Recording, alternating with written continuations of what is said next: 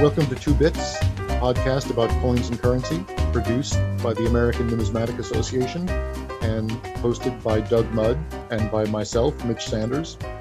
Doug, welcome to another episode. This one is going to be a really interesting one because we're talking about one of the most historic items in a hobby that is replete with historic items, and that is ancient coins. The saying is that money is history in your hands, and I think ancient coins exemplify that as well as anything. Whenever I talk to people about coins, people I know, friends, colleagues, when they learn that ancient coins exist, not only exist, but are pretty widely available, that I have a bunch of them and that pretty much anyone can have one if they want, this really blows people's minds a lot of times, that something from the ancient world can be something literally that a person in the year 2020 can hold in their hands. And it's not all that difficult. It's not like handling a rare piece of artwork. Coins were very commonly used, and so they're still around. So I feel like ancient coins are really great examples of history in your hands, and that's why I'm so excited to talk to you about it today. Yeah, it's a subject that's near and dear to my heart. One of the things that has always gotten me excited is the idea of how things started. How did money become what it is today? You know, the good, the bad, and everything else. It started somewhere, and I've been working and studying that for the whole time I've looked at coins. I had the good fortune of living in places like Syria, very close to the place of origin for coinage as we know it.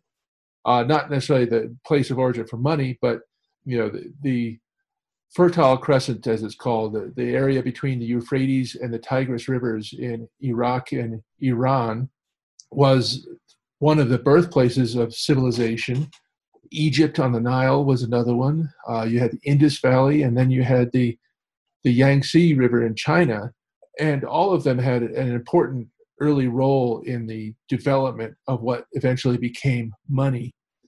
So this is an area that is very exciting because, as you say, so many people are unaware that you can actually collect pieces of metal that were used as money as long as 2,600, 2,700 years ago, which is incredible. And they're a lot less expensive than a moderately rare U.S. coin, which is even more incredible to my mind. But it shows you the difference in the market. So. Yeah, and what other item could a person own from the ancient world, right? Coins are a really clear connection to that past history in a way that I don't think you could replicate anywhere else with any other object. So let's go there. Let's go back to the beginning, or even before the beginning. So to think about how was money developed. So my question with respect to this is, what came before? How were economic transactions handled before coins? Because people were engaging in commerce before coins were invented. And then another way that I think of that kind of question is, what problem was the invention of coinage solving? What was not possible to do before coinage that then coins became the solution to that problem? Well, it's a great question because you have to envision a time when, as people began to settle down, they started to discover that if they put seeds in a certain place by a riverbank or near water, they could come back in another season and crops would be growing. And they soon began to realize that they could settle down in that place and plant crops on a regular basis. And this became, in a very general way, this is a very shortened version of how all this happened, the start of settled living. Once people began to settle down, you started to have some specialization. Once they had more than enough food, they could afford to have people that would specialize in becoming potters or manufacturers of stone tools, things like this. Once you had that, you started to get a differentiation. Not everybody had to grow their own food, the potter was making enough pots that they could start exclusively making pots for their neighbors, and their neighbors would trade wheat or other foodstuffs for that pot. The problem comes in when you start to need exchanges that get more complicated. So the potter is making pots, the stone axe maker is making axes, and you've got the farmer growing wheat. How do you exchange those three things, especially if the potter doesn't need any more wheat and the farmer needs an axe? Right. Or so the pot, like you might have a conversion between what the potter does and wheat, or the axe maker does and wheat.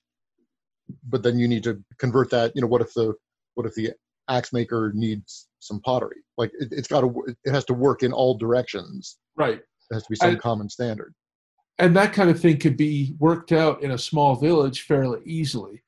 But as societies got bigger, as towns, particularly in places like Egypt on the Nile, or in the Euphrates and Tigris valleys, the Fertile Crescent, one of the centers of early civilization, and you started to deal with people you didn't necessarily know, you needed a little bit more organization, a little bit more trust was needed. And society, by this time, started to get more and more complicated. And it turns out that one of the very first things on the road to creating an actual money is to create a standard of value. So how do you measure the value of different things? So instead of having to do a one-off transaction every time where the potter gets an axe and then trades the axe with the farmer for the wheat that the farmer needs, and the potter is giving pots to the producer of the axes, you need a system that allows you to compare all of them in a standard form. This is where you start getting into the first idea of money being a standard value. Also, as you're describing this, it makes me think of the element of time, right? Like if the potter could trade all of their surplus of pots for wheat, they would have more than they need right now. So you need some way, in addition to being able to make these exchanges, some way to store the value, to produce something now, get some benefit for it that you don't have to use immediately, and then you can exchange that later on. So not just in the moment, but something that will endure and let you reap value from it, not only potentially now, but also in the future. Right. And in places like Egypt and Mesopotamia, the earliest organizations were based on individual city-states that had theocracies. So you had a priesthood that ran the religion, and you also had a king or an emperor or whatever they call them, chief of chiefs, that often was anointed by the gods as a hereditary chief or something. Well, the theocracy consisted of the most learned people of the time. They would learn the religious history, the traditions, and all this, and they became a natural center for organizing larger projects, either building temples or building canals, things like this. This is a government/religious system where they organized projects in the large sense, things beyond what families or individual small groups of people could do. And we know from the records, mostly in cuneiform clay tablets, that the early temple sites had tons of these cuneiform tablets that at first we thought might have histories or stories about the culture, or maybe be the equivalent of the written works of the religion. And it turns out that the earliest of the tablets are almost exclusively lists. What they list is that so-and-so farmer brought in X number of bushels of wheat as taxes to be stored for future famine, or as a tax form, or that so-and-so brought so many sheep. And it turns out that one of the very first steps in creating money was to create a unit of measure. So how do you measure things? That becomes very important because only when you can measure things can you start comparing different items on a standardized basis. So, what is a bushel of wheat? Well, a bushel of wheat fits in this basket, and this basket is stored at the temple, and it becomes the standard. And when people start trading with each other, they have to have a bushel basket that's about the same size, that is the same size. And one of the first things you find is the development of scales. So scales that would allow you to weigh things. So weighing your beer, weighing your dry goods. This way you could compare weights and then amounts. So 3 sheep are worth a bushel of wheat. And you know what you're dealing with when you talk about what is a bushel and what is a quantity. This also reminds me, I'm fast forwarding by millennia here, but if you look at coinage legislation in the United States for, I don't know how long, but from early times in the United States into the 20th century, the committee in Congress that handled coinage legislation was the Committee on Coinage, Weights, and Measures. So these things always go very closely together, and now you're highlighting another really vital connection among them. Right, because a standard of weights and measures is a necessary precursor to the development of money. So we think of money as being, traditionally it was a metallic object, silver or gold, perhaps copper. But originally, what happened was people chose certain fairly common things to use as the standard of value. So in places like East Africa, up until the early 20th century, among the tribesmen, the cattle was used as the standard of value. They used that to measure the value of land, the value of the houses, the value of a wife as far as bride price, things like this. And this is a very, very old practice that went back to at least 5,000 or 6,000 years ago, depending on the area that you were in. And in other areas, they would use different sorts of items as the standard of value. But from our standpoint, seeing as how a lot of our traditions came from ancient Rome, and the ancient Romans used the Italian tradition of using cows and cattle as a standard of value, a lot of our money names actually come from names for cattle in ancient Latin, things like that. What's an example of that, of ancient terminology like that then moves forward into units of currency? Well, we have the word pecunia, for example, which has to do with pigs, actually. Oh, so without that common standard, it would be completely bewildering to try to engage in any kind of commerce, right? Like how much of X is worth how much of Y. There's absolutely no way to know. But if you have a common standard of measure, whatever it may be, then you can do that more easily. Everything only has to be done in terms of that one reference object. So I'm sure it took a while for the system to work out, but it definitely makes sense as something to just keep accounting on a reasonable basis. So then how did we get from a common standard, whatever it may be, varying, to then something more like money like we know it today?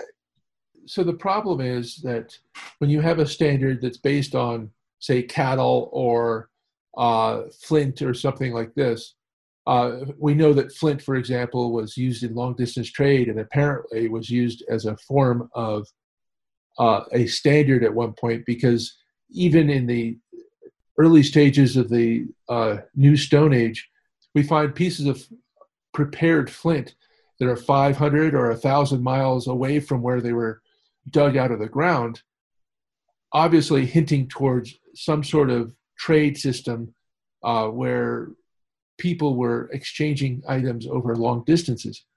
Well, we got from that stage of using some sort of object that was fairly common, that was considered useful and universal enough to be used as a standard for money to what we think of as money, basically using metals, silver and gold in particular, as the basis for money, because it's thought part of it was cattle, flint, other objects like that.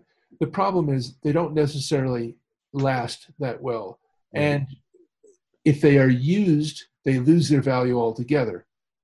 So basic problem would be, how do you make change for a cow?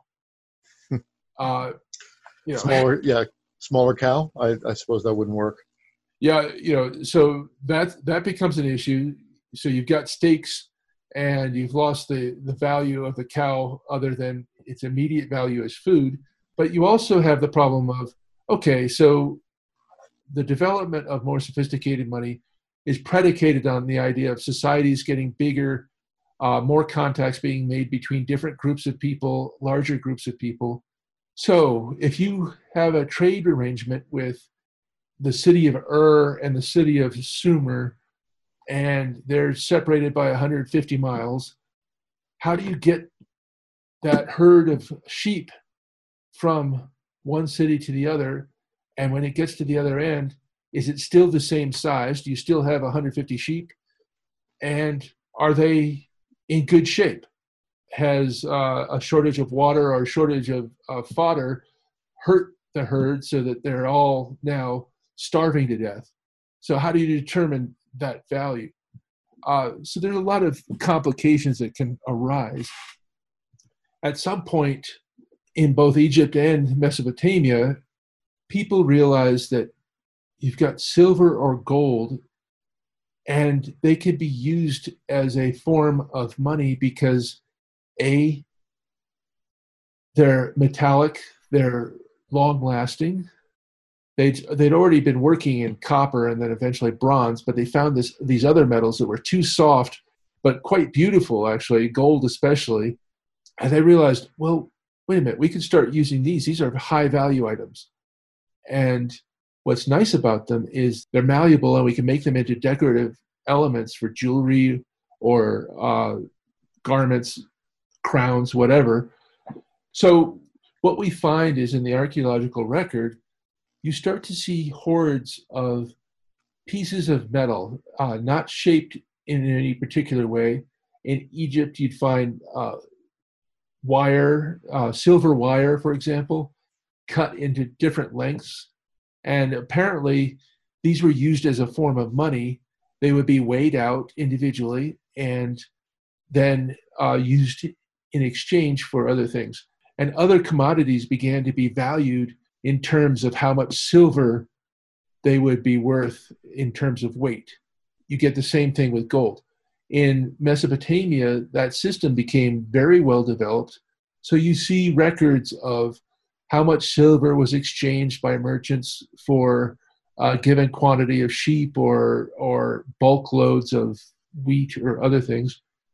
And interestingly, they came very close to the idea of money as we know it, way back as far as the 14th century BC, when in Assyria and other associated places in the middle of Iraq and that area, they began to take silver bars and stamp them. And they would stamp them with a mark showing that so-and-so merchant had handled this, that this was something that had a weight on it. They weren't standardized, but they had markings to show how much that particular bar or lump of metal was worth. And these were fairly large pieces compared to, say, coins. Then which came first, the use of gold and silver as a standard of value, or the use of gold and silver as a decorative object, a precious object for jewelry, etc.? Because I'm as you're describing things, I'm realizing I never really thought about which was the chicken and which was the egg. Like, is gold considered to be valuable as a decorative object because it's also used as a commodity basis for money? Or was gold already valued for its decorative properties, and then because it was valuable but not really all that useful in a practical sense, then is that why it became the basis for these transactions and as a standard that was approaching a monetary standard. Which came first? Did gold become money because it was already considered valuable, or did gold start to be considered valuable because it was being used as money? Well, I believe the answer to that question is that it became used as a form of money because of its already recognized properties as being beautiful. But primarily, one of the things you have to understand with money is that people have always been very conservative about money. In the United States, for example, we use the word penny constantly when we talk about the cent. Well, the United States has never produced a penny. Ever since independence, we've had the cent as part of our regular issue. Since 1792, when the mint was first started, we've had a cent. We've never had a penny that we produced as a regular issue coin. Well, the reason why we use pennies is because the British used pennies, and we were originally British colonies. And this kind of carryover of old terms goes way back into history. So what ended up happening was you want your money to be stable. As part of that stability, the use of the same name appears over and over again across cultures, across civilizations. Gold, the important fact about gold was that aside from its beauty and all that, it was unchangeable. So if you got a piece of gold, it didn't rust, it didn't tarnish, it stayed the same. So it was beautiful and valuable because it was relatively rare, but it was easy to work. It could be used in lump form and transported somewhere else to be made into something else. And it didn't change. And this is a thing that people like about money. A cow will grow old and die. If you eat it, it's no longer useful as money. If you make it travel over a long distance, it might starve to death, or it might get very skinny and be worth less to the user on the other end, whereas gold doesn't change. Silver has some of the same properties. It will tarnish, however, it doesn't rust, and it will also last longer. It's also relatively more common, so it could be used as a less expensive form of money. And they're also not all that useful aside from their monetary or decorative role, right? It's not like if we use soap as a monetary standard, then it's like, oh, now I need to take a bath. So what's it going to cost me? There's no gold and silver. You would not ever be tempted to use them for anything else, and that seems like it would be helpful too. Yeah, and also if they were used as jewelry, they retain value as jewelry because of their content. Converting back and forth between jewelry and money per se is relatively easy. So the ability of gold and silver to last and not change contributed significantly to its choice as a form of money, but it also, the high intrinsic value of gold and silver became an important element in terms of long distance trade, because rather than have to carry 100 cows across the river or over long distances, have them travel on their own on 2 feet. That's not a full value cow if it's traveling on its own 2 feet. Rather than having to travel with 100 cattle over a long distance, you could carry a small amount of silver or even smaller amount of gold in a bag and have all the value you needed for your long distance trade to wherever you're going. You could buy the herd of cattle and then bring it back or whatever. So gold and silver were also convenient in terms of longer distance trade and larger amounts of items being traded. This reflects, again, the idea that society is getting larger, more sophisticated. More people are living in larger groups, living closer together, and therefore trade with people that you don't know is becoming more and more important, necessitating some sort of system of value that everybody accepts, even if they don't know each other. Then at some point, someone had the idea to create something that looks more like a modern coinage as we now know it. So when and where, and what particular problem were they trying to solve? Because there was already an ability to have exchange based on some kind of commodity standard and gold and silver, but then the invention of coinage gave more of an official approval to this whole enterprise. So when and where did this happen, this conversion from general commodity transactions to then coins as we know it, and then what was the cause and what was the consequence of that innovation? There are several theories for this. The one that I tend to lean towards the most was it was a coincidence of a number of factors that coincided at the same time to make it possible for coinage as we think of it to appear. And where it appeared was in the middle of Lydia, which is in the center of modern day Turkey. It happens that Lydia was a fairly advanced kingdom at the time. The form of the money was influenced by the location. They had sources of electrum, which was an alloy of gold and silver that occurred naturally in their rivers and streams. So you could actually, apparently in the ancient days, pan it out of the streams, and it would come in this alloy. So it's natural that they started using these pieces of mixed gold and silver. They probably didn't realize they were mixed at first, but eventually they did. So electrum became a standard that was used in that region.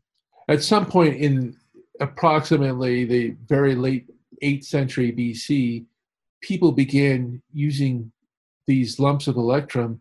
Instead of just using them as lumps of metal and weighing them at every turn, an enterprising merchant came up with the idea that, well, wait a minute. If we weigh these pieces to start with and weigh a bunch of them, make them about the same weight, in the future we can use these without having to weigh them and make a standard coin. They can come up with the word coin yet, but and these pieces could be made to conform to the weight standards of the time. So in each of the major civilizations, empires, they had a standard of weights. In Lydia, they used a system that was very similar to what the Greeks used, basing their standard weight. So what happened was some enterprising merchant came up with the idea of standardizing the weight of the electrum pieces that they used on the weight system of the time. We use the Greek words for the weight system, so they used the stater. Now, a stater, depending on where you were, what empire, what region you were in, might have a different standard weight, but basically the staters, as we know of, were what would later be called a tridram, basically 12 grams. This would vary in different areas. And so what happens is you start seeing these lumps of metal that are weighed to a certain standard, and they all fit within a system of standards. So you'll have a stater, a half stater, a quarter stater, a 32nd stater. They would get down to 128th of a stater, which would be a very, very small piece of metal, but we know they existed because we find them. And that little tiny piece of metal, smaller than about the size of the head of the point of a pen, those pieces had enough value that they would be used to purchase, say, a drink or something. The larger pieces would be worth a lot more than that, say, 2 weeks or a month's worth of pay or something. At this point, are they just lumps, or do they have any kind of mark indicating that they've been weighed or created in some either official way or some verifiable way?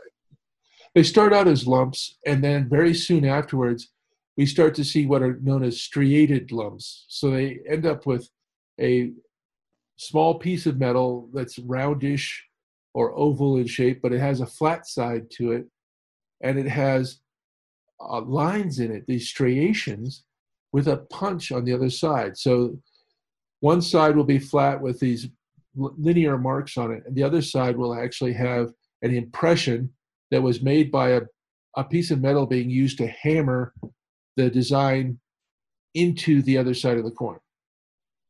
So now you have coins that have a mark, presumably because they are marked, people, the merchants using them and other people using them would understand that these are weighed and therefore fit a standard, and they could use them in exchange more easily than previously. And it's at the level of a merchant or an individual person who would do the creation, right? At this point, it's not a government function, or is it? Or when does it become a government function to do this standardization? And this is where there's a large question mark. To the extent that we know this is a merchant-based thing, because the next step was the introduction of designs on the coins. So among the earliest coins we found archaeologically, there are pieces that are mixed in lumps of metal with the striations and the punch mark, and then early designs. In fact, these designs are somewhat difficult to interpret, but we do have a very, very early piece that's dated to somewhere in the say 650s BC, perhaps, and the dates are very conjectural, that actually has Greek writing on it. And this coin, which is part of a series of coins, has the name of a person. Essentially, it's written in Greek in a declension that basically says, I am of Phanes. So I belong to Phanes or something. Well, Phanes is a Greek name. We have no idea who it belonged to. There's no king or chief or leader that we're aware of with the name Phanes from the time frame. And at the same time, it's thought, because they're not known, that perhaps this was a merchant. Mm-hmm. These staters and half-staters are all standardized. They have a deer on them, and then they have the writing on them. And it's thought that today these are the earliest coins with writing on them, and they become a critical element in what we think perhaps was the evolution of coins. Because the next step was governments took control of the coins. Starting with the Kingdom of Lydia, the dynasty put the image of their dynasty on the coins. With a stater, they would have a lion and a bull facing each other. Mm-hmm. And these were known to archaeologists as the symbol of the dynasty of the ruling kings of Lydia, because you find them on their government buildings, their palaces. It's a symbol that is used. It's a badge, somewhat like a feudal knight's symbol, mm-hmm. and they're identified with the kings of Lydia. Usually on a very small scale, right? Like ancient coins, I mean, coins are never that large, but I've always been impressed at how small ancient coins can be. You mentioned the very tiny lumps, but, plenty of ancient coins are half the diameter of a dime, or maybe even less. So sometimes you have to really look to see what the design is. Like I've found looking at ancient coins, sometimes in looking at a really small one, I don't even know which way is up necessarily, but then reading, it's a lion and a deer, for example, then you can kind of make it out. So it was done on a very small scale. Yeah, this is something you have to recognize, is that a quarter is a lot larger than most ancient coins, particularly before the Roman period. You do not see very many coins that are larger than a quarter. And in fact, the earliest coins, most of them are about the size of a dime, but they're not regular enough to be associated with a dime because they're oval in shape, or sometimes semicircular, but not quite a perfect circle.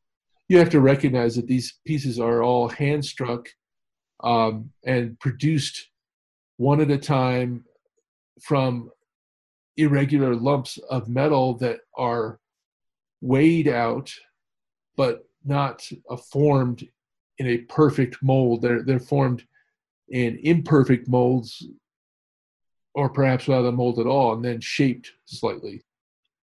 So is it true, or is it an urban ancient legend, or an ancient urban legend, that people would carry coins in their mouths? Well, apparently it must have some element of truth to it, because it appears in the plays of Aristophanes, for example, where they talk about people carrying the very small coins. These are small denomination pieces. So you're talking about pieces that would be half the size of a dime, for example, and they would carry them under their tongue in their mouth. They joke about that, and I'm sure there must have been all sorts of interesting stories about what happens if you lose one. Right. It's not good for the person or good for the coin, but I can also imagine one day some innovator in the ancient world came along and said, I've invented this great thing called the pocket. You don't have to carry things in your mouth, and you can just put them in a pocket. And then I suppose the wallet was later, even later than that. But very different than we imagine things today. But back to the creation of the coin. So when there was this turn, or there was the progression from lumps to then marked lumps, and then to government marked lumps, or government marked items, more regular than lumps. But my sense is that it's that last transition from when it was still being done by merchants, that was like pre-coinage, and then it became coinage as we know it, as we understand it today, when there started to be some official government involvement in creating, regulating, and maintaining the standards of the coinage. Is that right? Yeah, that's correct, because coinage as we know it requires an issuing authority. And this is for a number of reasons. Governments jumped on the bandwagon because it allowed them to create a system, a standard that allowed them to collect taxes more easily. It also allowed them to regulate the marketplace more easily, which was a way of increasing the wealth of their kingdom. But also, they got onto the business of producing money because there was a profit to be made in it. In order to meet the costs of producing the money, you had to pay somebody, even if they were a slave managed by free men or whatever. There was a cost involved in producing the coins. So to use modern terms, a dollar was worth $1, not because the government said that, but because it had that amount of silver in it. Well, realistically, to cover the cost of producing the coinage, you had to keep back some of that silver. So a dollar would actually have 97 cents or 96 cents worth of silver in it. And part of that would be a profit that would go to the king. Mm-hmm.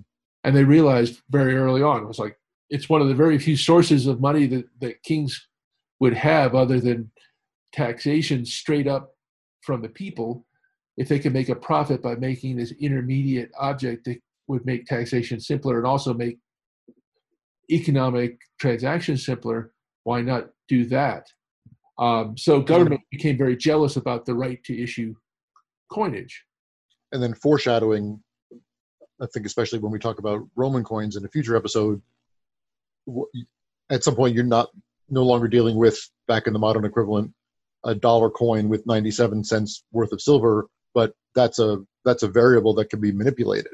Yes. And you can put in 95 cents worth of silver, 94 cents, 90 cents, 85 cents. You can gradually debase the coinage, and it serves a short-term purpose, but in the long run provides some greater difficulties. So I know that's a huge story of the coinage of the Roman Empire. So this is probably mostly foreshadowing at this point. But once you get into that nature of the issue, that becomes a possibility. Yeah, and this leads to what I mentioned earlier, this coincidence of events.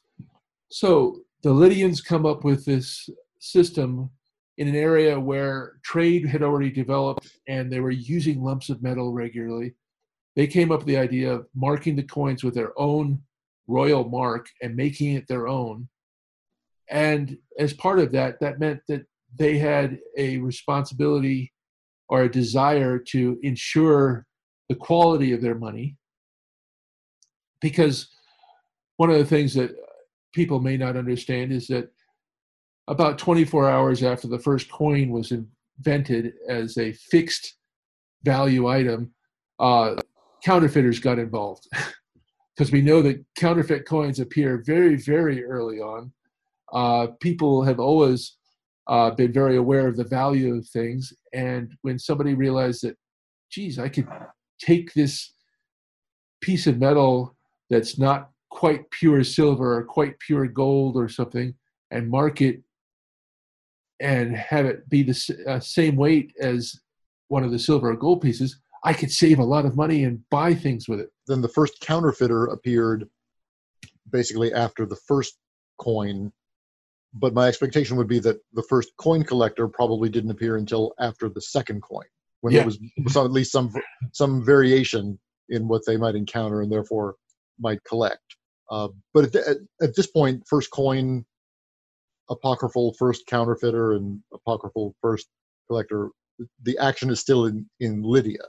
Yes. Which is not, it's not that far from Greece, but in the ancient world, it was still some distance. But still, what's remarkable to me is that over the next 1 century, maybe 2 centuries, then coinage spread everywhere in the Greek world. Well, that's all for now. Thanks for listening, and we hope to see you next time as we continue our story.